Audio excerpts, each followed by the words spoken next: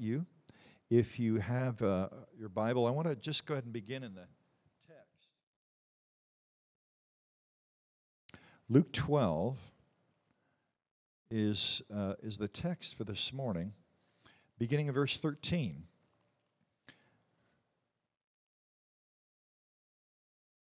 We're coming to a text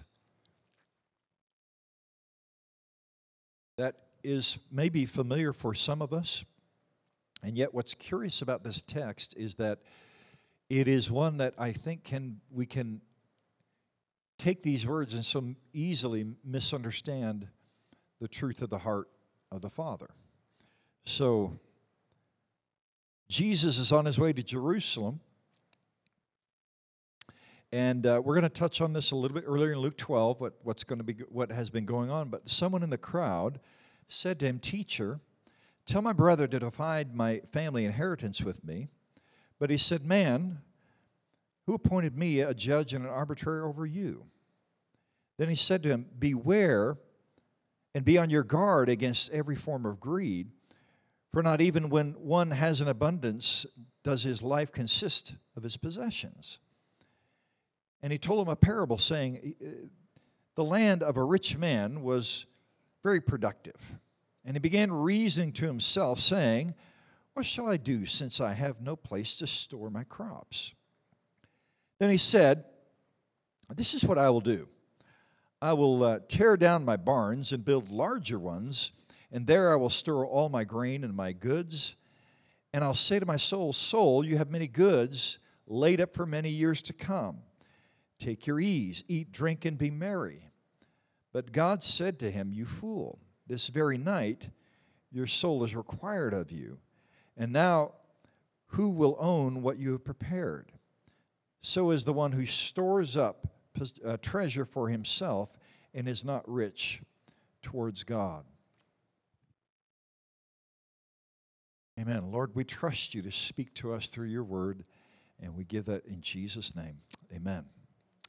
Amen. I want to situate it here. In Luke 12, again, this is a curious passage, and so I want to talk about what it means to live rich. In fact, the title I've given the message is Living Rich.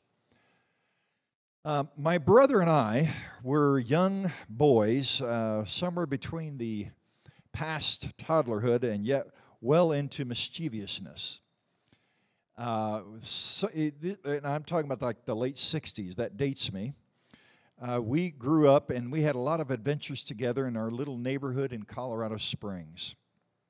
And some of them, well, they might even be a little bit on the questionable side, but they were pretty innocent.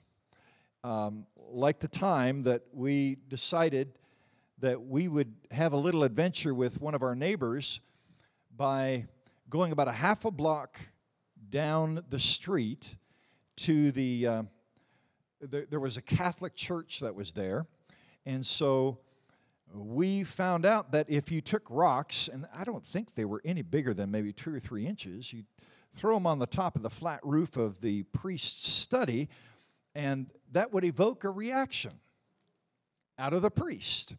And so it's pretty innocent, but, it's sort of this game we sort of got into, How many rocks will it take to provoke the priest? So, again, I don't know who decided this was a good idea. I was, by the way, if my brother was here, I still would throw him under the bus, I was the guy that followed his ideas, okay? So, but let me also point out that our brains were not fully developed, and that's a fact, okay? So, this church was built around the same time as our house. It would have been somewhere in the late 50s, early 60s. And the priest's study was attached to that church building. And so the reason I'm pointing that out is because his study, it was made in what we today would call mid-century modern. So here's the reason that's important, is because there was no window through which the priest could look out to see the street.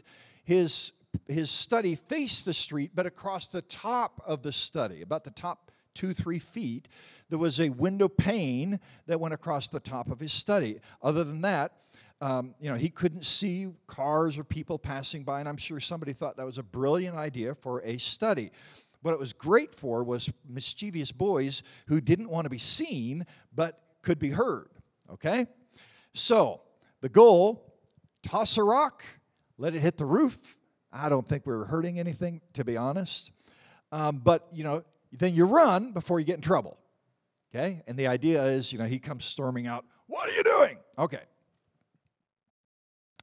My brother, on one particular day, I wasn't there when this part of it happened, so I might have been there in the earlier parts of it. I may have thrown the first rock or two. I don't know.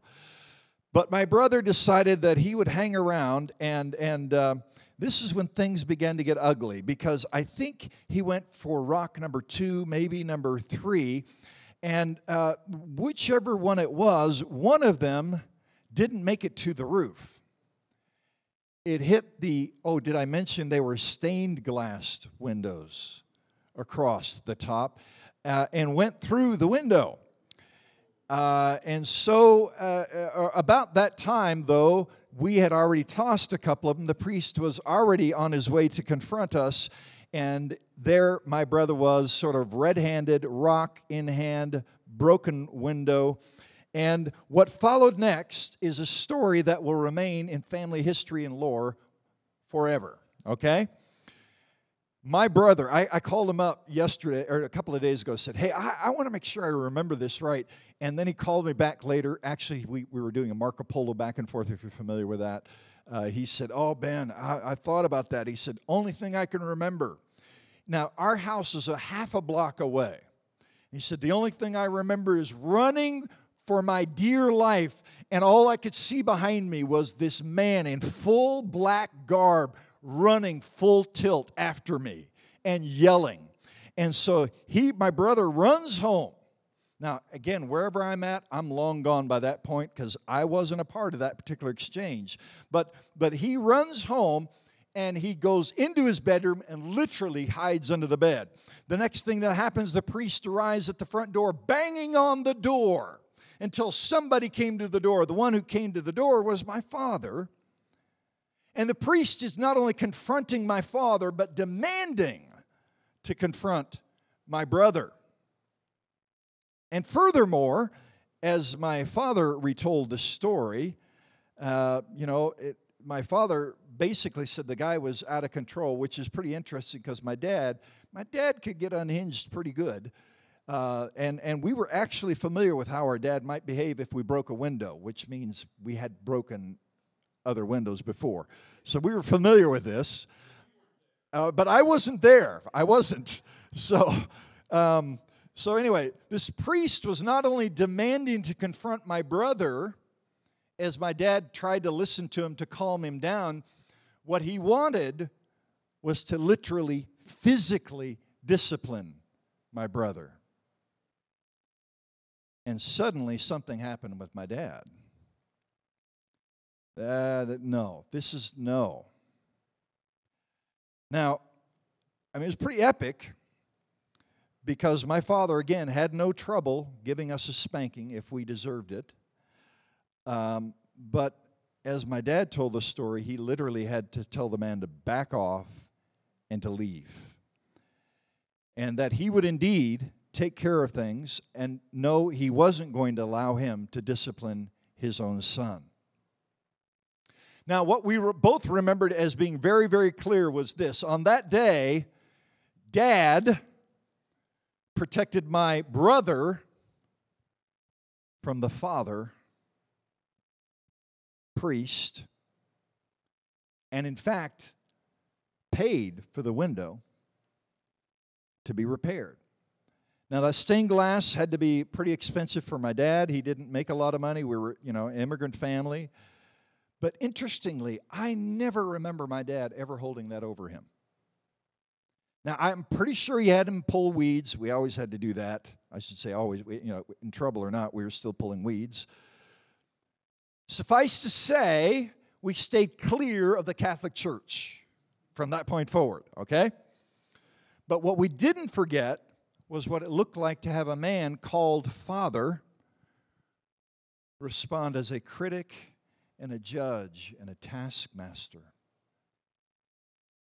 But equally, what we remembered was our dad, our actual father, as the one who protected and provided for us, even in the midst of our own poor choices. If all you hear this morning is that, you've heard what you need to hear. See, we come to a text in the life of Jesus that, mattering on, again, how we read it, it can begin to have the feel of Jesus describing God a little bit like that raving, angry man chasing my brother down the street.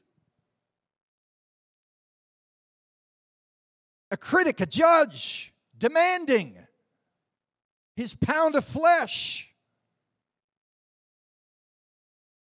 And yet, what I want to submit to us, beloved, is that Jesus is actually giving an invitation to a Father who is our protector and our provider. And to answer that question well, which one is it, is to know what it means to live rich. That's why I've entitled the message, Living Rich. See, the good news that we proclaim is Jesus' invitation to become rich toward God isn't just that God is like waiting for us to hit some certain quota in order to not be off-put by our behavior. To be rich toward God is to have the revelation that we have a good Father whose intent is always to provide and protect. A God that we can trust. That Father wants to protect us from what in the end can control and take the most treasured gift of all that He's given to us, life. That life is not found in storing up, but in giving what we've been given freely. Love and mercy and compassion and forgiveness. Now, again, before we go fully into this text,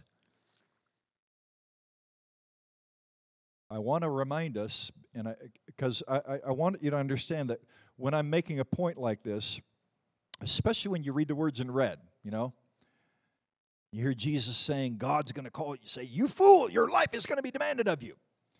And see, that's sort of the tone that I've always heard that when I would read these verses. But I want to remind you that a little bit earlier in chapter 12, in chapter 11, as he's talking to his friends about prayer, he says, your father is better than any earthly father that you've ever imagined. Remember that? We looked at that last week. Then in chapter 12, he turns to his friends and he says, I need you to watch out for the yeast of the Pharisees. What he's talking about is that air and the spirit of religious folks, which is hypocrisy, saying one thing, doing another. And he says, whatever happens, watch this, don't live in fear. Don't fear what they can do to you. So the whole context of Jesus communicating to his friends is, this isn't about fear. Therefore, beloved, he doesn't turn around and say, be afraid. Be afraid of God. What Jesus is revealing is to be cautious about those things that will control and seek to control your life through fear, through intimidation. And I love the way, now look at, if I don't know what your translation is, I'm going to read this out of the Voice translation of verse 7 before I get down to verse 13, okay? Verse 7. Since you are more precious to God than 1,000 flocks of sparrows. See, Jesus continually is describing the heart of the Father. And he's representing the heart of the Father in his life. Okay? You're more precious than 1,000 flocks of sparrows, since God knows every detail, down to the number of hairs on your head at this moment. Listen to the rest of this. You can be secure and unafraid of any person, and you have nothing to fear from God either. Now let's jump forward to verse 13. Jesus is telling his friends, I want you to live a fearless life, unintimidated by things you think somebody can grab a hold of you and take your life, and you're gonna be tempted to want to rise up and respond to it and control what's happening around you. I'm telling you, watch out for it. Be careful. And a nameless man, we don't know his name. All we know is he's hanging out with Jesus, and he makes an appeal to Jesus. Now, let me give a little bit of the context, because Old Testament law already sets out this specific provisions for inheritance. Here's this nameless man. He says, wow, I'd like to do that, Jesus. Jesus, tell my brother to divide the inheritance, the family inheritance with me. Now, it sounds like a cry for justice, except that the Old Testament law already made very specific provisions for inheritance. So what else is going on here? Well, part of the Old Testament provision was that the oldest brother would receive more than the younger brothers. So we likely have a younger brother. And then we can also possibly make a couple of notice, at least a couple of assumptions that this man is making. Because this man is listening. Jesus, you're saying I ought to live without fear, and I want to be a follower of you, and you've talked about those people who are hypocrites. Is it that his brother is one of them? Possibly. We don't know for sure. But we do know this, that for a first century Jew, a baked-in assumption is that wealth is a blessing from God. Wait a second. Oh, that still exists today, doesn't it? You're really blessed.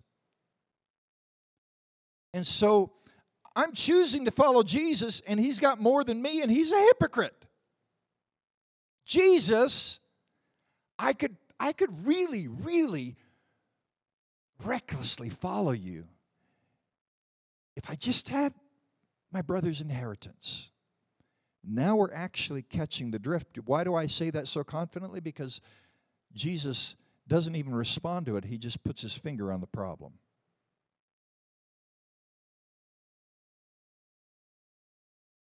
We don't even get any more details. We don't know the man's identity, his life. Jesus goes right straight to the heart. You want me to be a judge? What he confronts, what Jesus is confronting, is what's controlling and demanding this man's heart. Greed.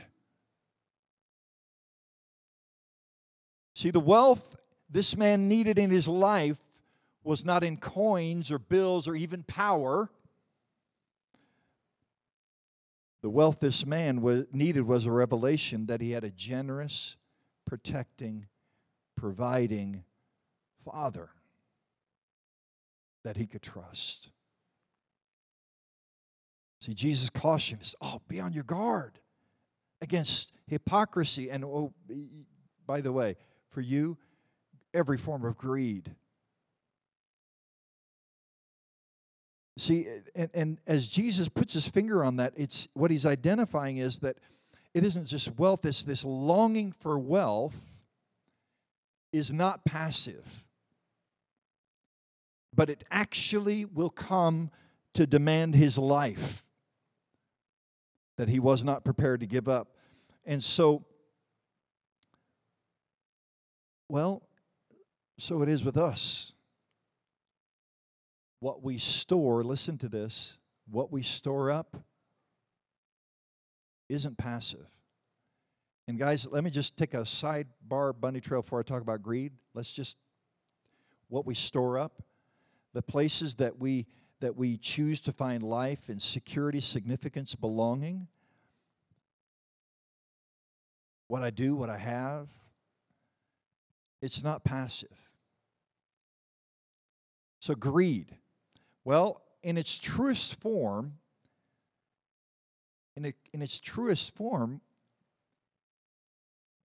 the choice means that I don't have to be vulnerable or trust anybody. That's actually what Jesus talked about. He said, here's your issue. You don't really want to trust anybody. You want to live with this illusion that you're taking care of you. I'll build a bigger barn and say to my soul, be at ease. So to be clear, this isn't about wealth. It's about those things that we perceive that give us life and care for us. Therefore, we can trust that and not God. This man is hearing Jesus talk about a fearless life, and his conclusion was, Jesus, I can do that as long as lack could get removed out of my life. He's living from a story that he's been telling himself. A fearless life, a full life, would be there if I could get rid of lack. If and when. If and when. Oh, wait, that's that little lie that whispers in our head, in our heart.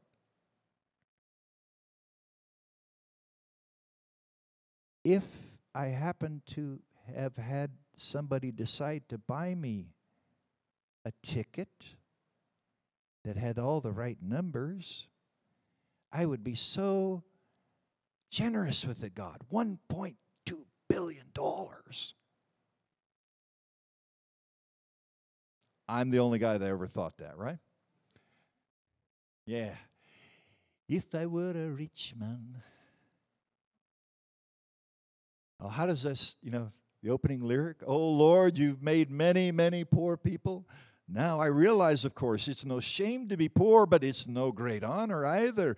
So would it have been so terrible if I'd have had a small fortune? Now don't let the earwig go in your head. It probably already did. La-di-da-di-da. Okay, I keep going. I was thinking about using that song.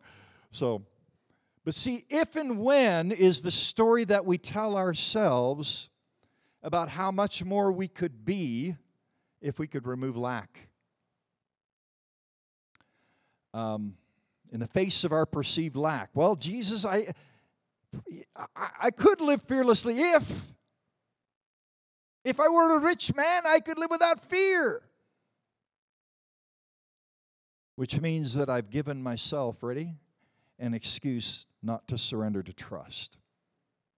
That I actually have a good Father who will provide and protect me. If I had my brother's inheritance, Jesus, control. I could live fearlessly like you described. And then Jesus goes straight to the heart of the issues. And what he's saying is, what you're actually, here's what the problem is. There's something waiting to control you. I'm going to build a bigger barn. I'm going to store up my crops. I'm going to say to my soul, be at ease. And Jesus' warning is this. It's where some may hear Jesus describing God the Father as the, quote, priest father demanding his life. Here's what I want to submit to us. That Jesus is actually naming what happens when we store up and give our life and pay no attention to what we're trusting in. That what we store up to control our life will in the end control us. The stored up goods is what we're going to be demanding that man's life.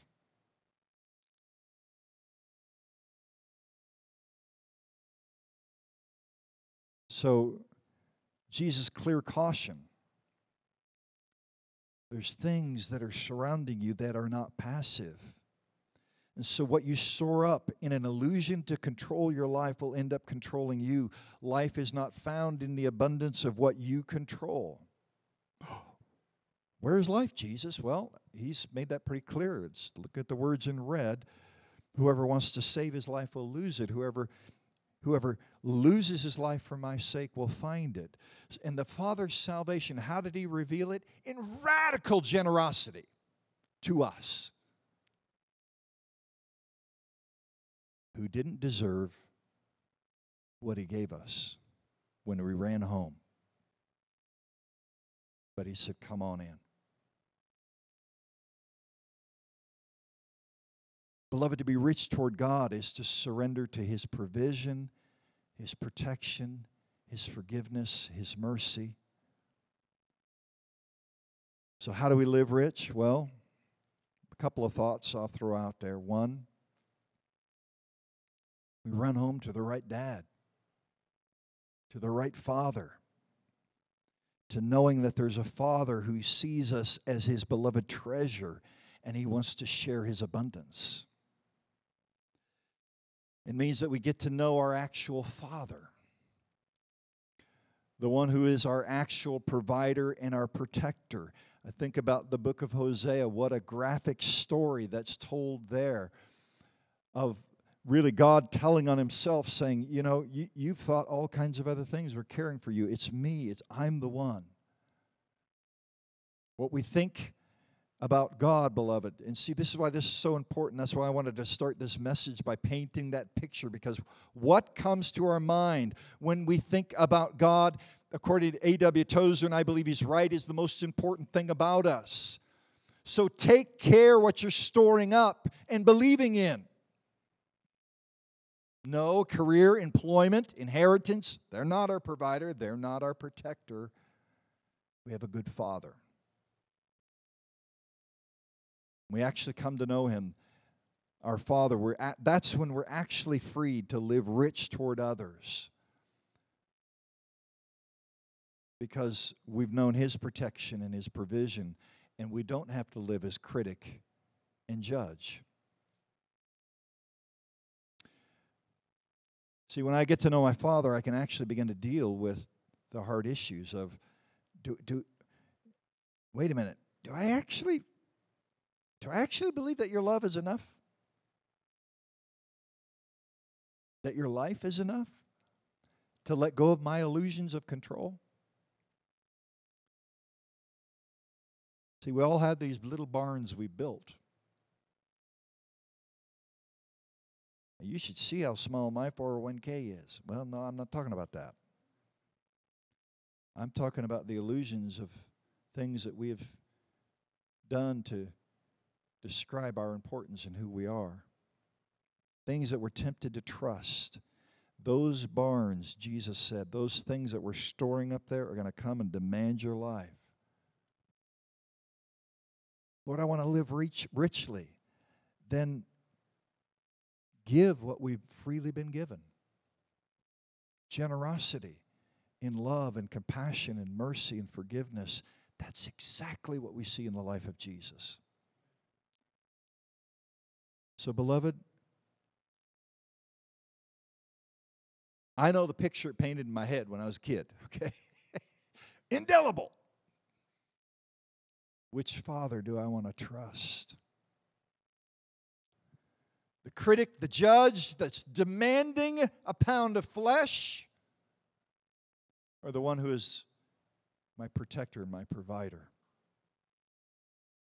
The good news that we're proclaiming today is that Jesus gives in this story the invitation to live rich toward God is to actually surrender to the fact that we have a good Father whose intent has always been and always will be to provide and protect us so that we can trust Him.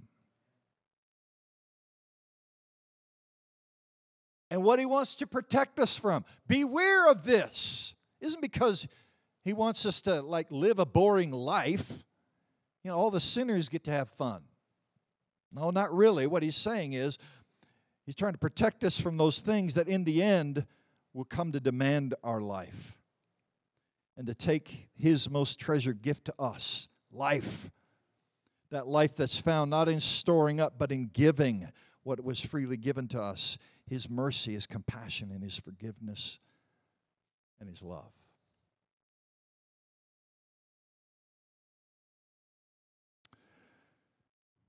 So it is with those who live rich in their earthly possessions, but not rich towards God. Lord, we come and we want to surrender again to your invitation to live rich, to store up what's really true about who you are. Lord, we love you. We give that in Jesus' name. Amen. I want to invite us to close this morning. I want to invite us to stand and let's pray this closing prayer together. And then I want to bring us to the table. Those of you who are on the call this morning, if you would grab, hopefully you've got something handy there to share in communion together. But this is the closing prayer. Would you pray this together with me? Generous God, in abundance you gave us things both spiritual and physical. Help us hold lightly the fading things of this earth and grasp tightly the lasting things of your kingdom, so that we are and do and say, may what we are, do, and say be our gifts to you through Christ, who beckons all to seek the things above, where he lives and reigns with you and the Holy Spirit. Amen.